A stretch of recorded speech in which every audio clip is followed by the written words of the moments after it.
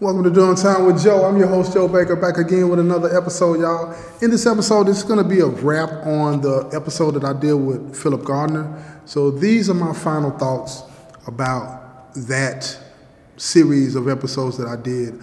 I wanted to do this series because I am really starting to understand the impact that foster care and DCS, Department of Children's Services, how it impacts a lot of people. And I didn't realize that a lot of the guys that I run into in here at one time or another were in foster care. I had no idea. And when I watched that on TV, it was a situation here in Nashville. I was watching it on TV, and it was out of control. The kids were sleeping in the offices at DCS. They were sleeping in hospitals. They were getting them hotel rooms. They were in situations with the foster families that were terrible.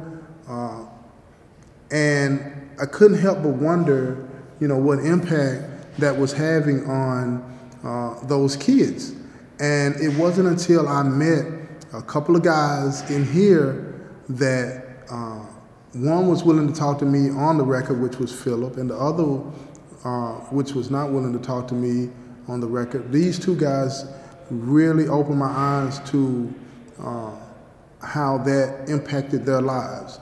And it was so many other guys in here that heard about me asking questions about, do you know anybody here that has been in foster care and all of that kind of stuff and what their situations were. I had a lot of guys come to me and say, yeah, I was in foster care, but they didn't want to talk about it on the record, this and that, but they were just like, what are you doing? And I told them what I was doing. I was working on some stuff to do some interviewing and all of this and that, and they declined to do that, but they was like, I was in foster care too, blah, blah, blah.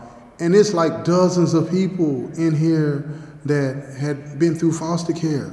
I didn't even know how the system worked, but not everybody had a bad situation like Phil did. Not everybody had a bad situation. I have to say that it was about 70-30. 70% of the people that I talked to, said they had bad situations. The other 30% said it was okay. And I said, well, what made it okay? They said they were with a good family. I said, and sometimes, in some cases, they were not with the family of the race that they are. And this was true for black and white, which surprised me. There was a couple of white guys that were with black families that say they were treated nicely, and vice versa for some black families. Philip's case was unique to me, because it was dealing with a black family. But when I asked the people that said they had a negative experience, they told me that they believed that it was because it was money involved in it, so it wasn't about a real emotional attachment to them and the foster parents, which surprised me because, the stuff that I see on TV, it shows a different point of view, and I'm sure that that's true, but these guys that I talked to that ended up in here that had negative experiences, they said that the families didn't treat them like they belonged to the family. And they oftentimes excluded them from the activities that the rest of the family participated in. And I'm like, dang, this is some real bogus stuff. And then they said that the accountability is not there, the supervision is not there, and the people that are in charge just would not believe them. No matter what they said or did, they wouldn't believe them. They believed that they were what the foster parents said they were. They were trouble. And I'm saying to myself, if you're in a foster home and the foster parents are saying that you're trouble, why would you leave them in that home if the foster parents are saying that they're trouble? When you want to try to get them in a situation where they were happy and the parents were happy with them, the foster parents? It just makes no sense to me. And then another thing that came to light for me was that I'm talking about almost 100% of the kids of these grown people now that were in foster care, they said that, now, except for two of them, I want to be right about this, except for two of them, they said that the Department of Children's Services should have done more to help their parents get straight so they could go back with them. Now, I had one case where they were like, they didn't, their parents were molesting them and all of this and that, so they were happy. Even though they were in a bad situation, they were better off than they were when they were with the parents. So I get that. And there was another situation where the child was being beaten a lot, you know what I mean? Because this one guy that I know, he actually killed, he didn't want to talk about it on the record, but he actually killed his father, you know what I'm saying, because he was molesting him. And he ended up in prison because of that. Been in here for over almost 25 years now. And he was a kid. And now I think he's got a chance to go home after they changed that law about juveniles receiving a 51-year life sentence. So I think this guy's getting ready to get an opportunity to go home. But that's scary too, because he thought he was going to die in prison. He's not prepared at all for life out there, because he never has lived life as an adult, a free adult. So that's scary in and of itself. But the problems with the foster care system are way beyond me and what I understand. I was just curious about the connection between foster care and the number of people that go through foster care that end up in prison. And like I say, I found out that it's a lot of people. I don't have statistics to back up what I'm saying. I wasn't able to get them. But what I will say is look into it for yourselves. After you listen to Philip's story, if it compels you in any way, shape, or form, or if it reminds you of something that you've been to, let me hear from you. If you know somebody in a situation like that, let me hear from you. And I'm going to say this, if you are in a situation like that and life has been one way or the other, look, almost to the number, unanimously, the people in here, what they wanted me to let you know, if you find yourself in a situation like that, if you're in foster care right now, you know somebody in foster care right now, look, don't give up. Don't allow what is happening to you now to shape your mind in a way to where you believe that crime is going to help solve the problems that you're dealing with right now. Give yourself a chance. Give yourself a chance, because they say once you age out, you're on your own. And that's scary, because you have this distorted view. If you're in a bad situation, you have this distorted view of the world, and you take that distorted view of the world and apply it to your relationships and your interactions with people in the community, and proof in what Philip said is going to end up bad. It's going to end up bad. To give you some insight on Philip, one of the reasons that Philip didn't tell you anything about himself in relation to being in prison or anything like that, I wanted to do that by design, as far as talk about why he's in here or anything like that, because I wanted to do it when I wrap the episodes up in my final thoughts. I'm not going to go into too detail about it, but Philip is in here for murder now. He's in here for murder and has a life sentence. But this man is college educated, but he said to me that having a college education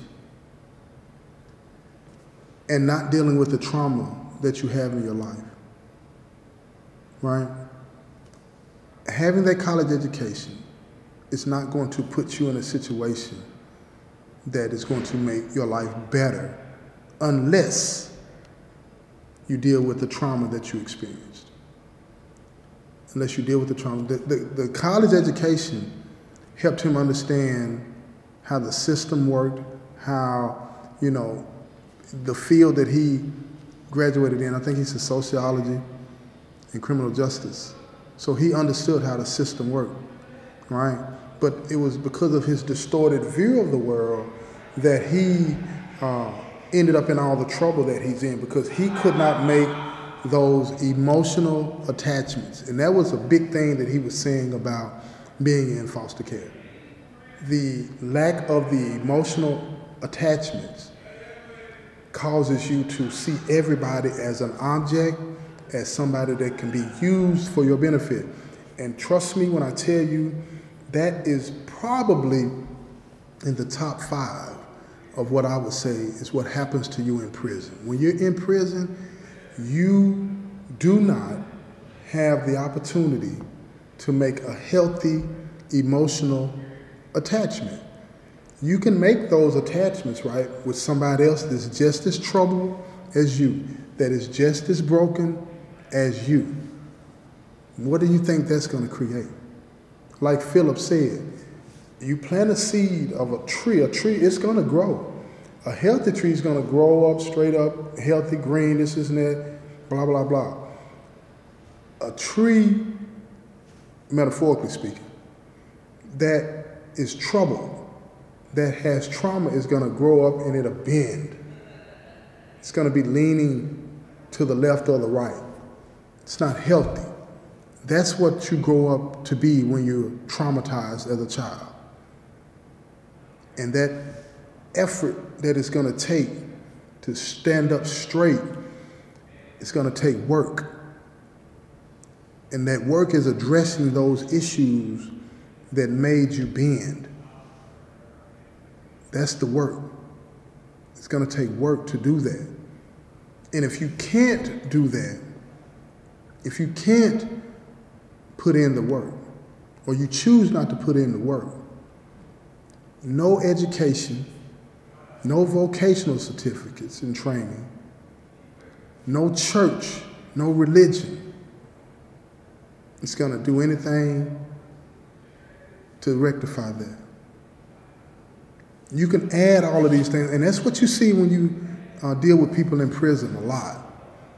They add all of these things to their toolbox: education, religion, vocational certificates, all of these things that they think that are going to help them, but they become tools of manipulation, tools of the trade.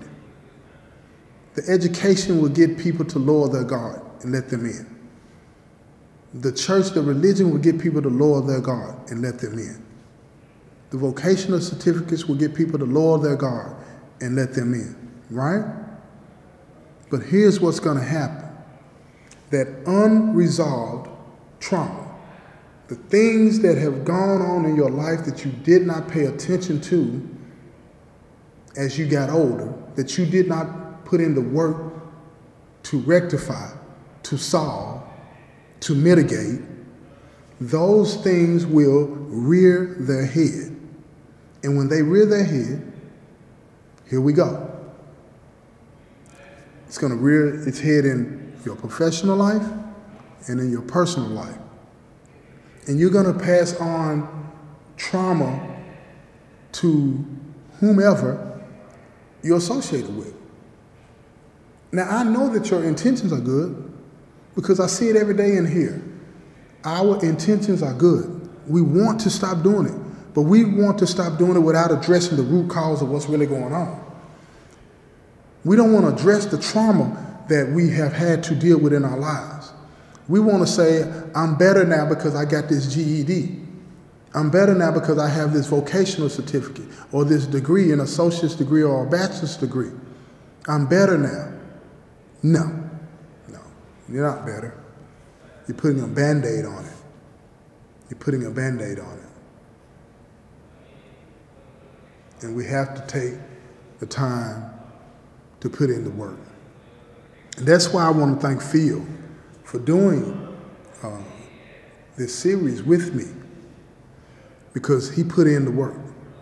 He took the time. And I think that he's going to be better for it. I don't know what his future holds, but I know that it's going to be better.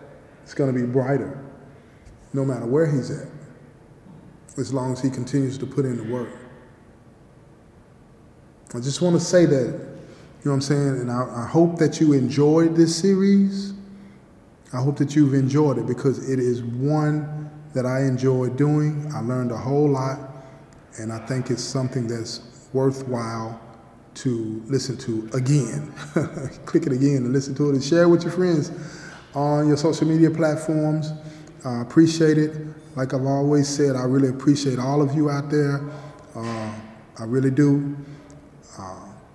But this has been another episode of Doing Time with Joe, and I say peace, y'all.